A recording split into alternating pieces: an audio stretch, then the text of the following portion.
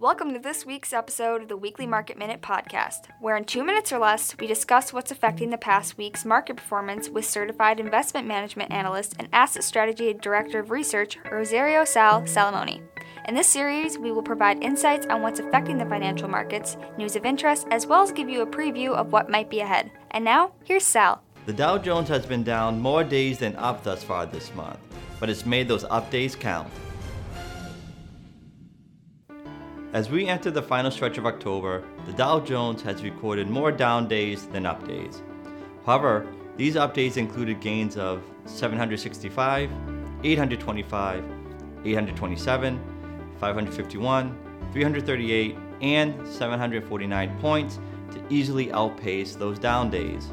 The result is the Dow Jones being up over 8% so far this month. If we look ahead, can the Dow Jones hold on to these gains? The week is dominated by housing data, and we do get some consumer data as well, including consumer confidence and personal income.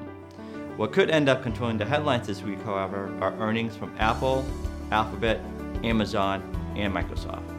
Given the weight of these companies in many indexes, it could determine the type of weak risk assets have. For more detailed market report, head on over to ASFG.com. Also, follow us on LinkedIn and check out some of our other social media pages. This has been the Week Market Minute. We'll see you again next week. Thanks for watching. Like what you heard? Subscribe to our podcast. We're on iTunes, Spotify, Google Podcasts, Anchor, and other podcast platforms. Also, be sure to follow us on our social media sites. This has been your Weekly Market Minute. Thanks for listening.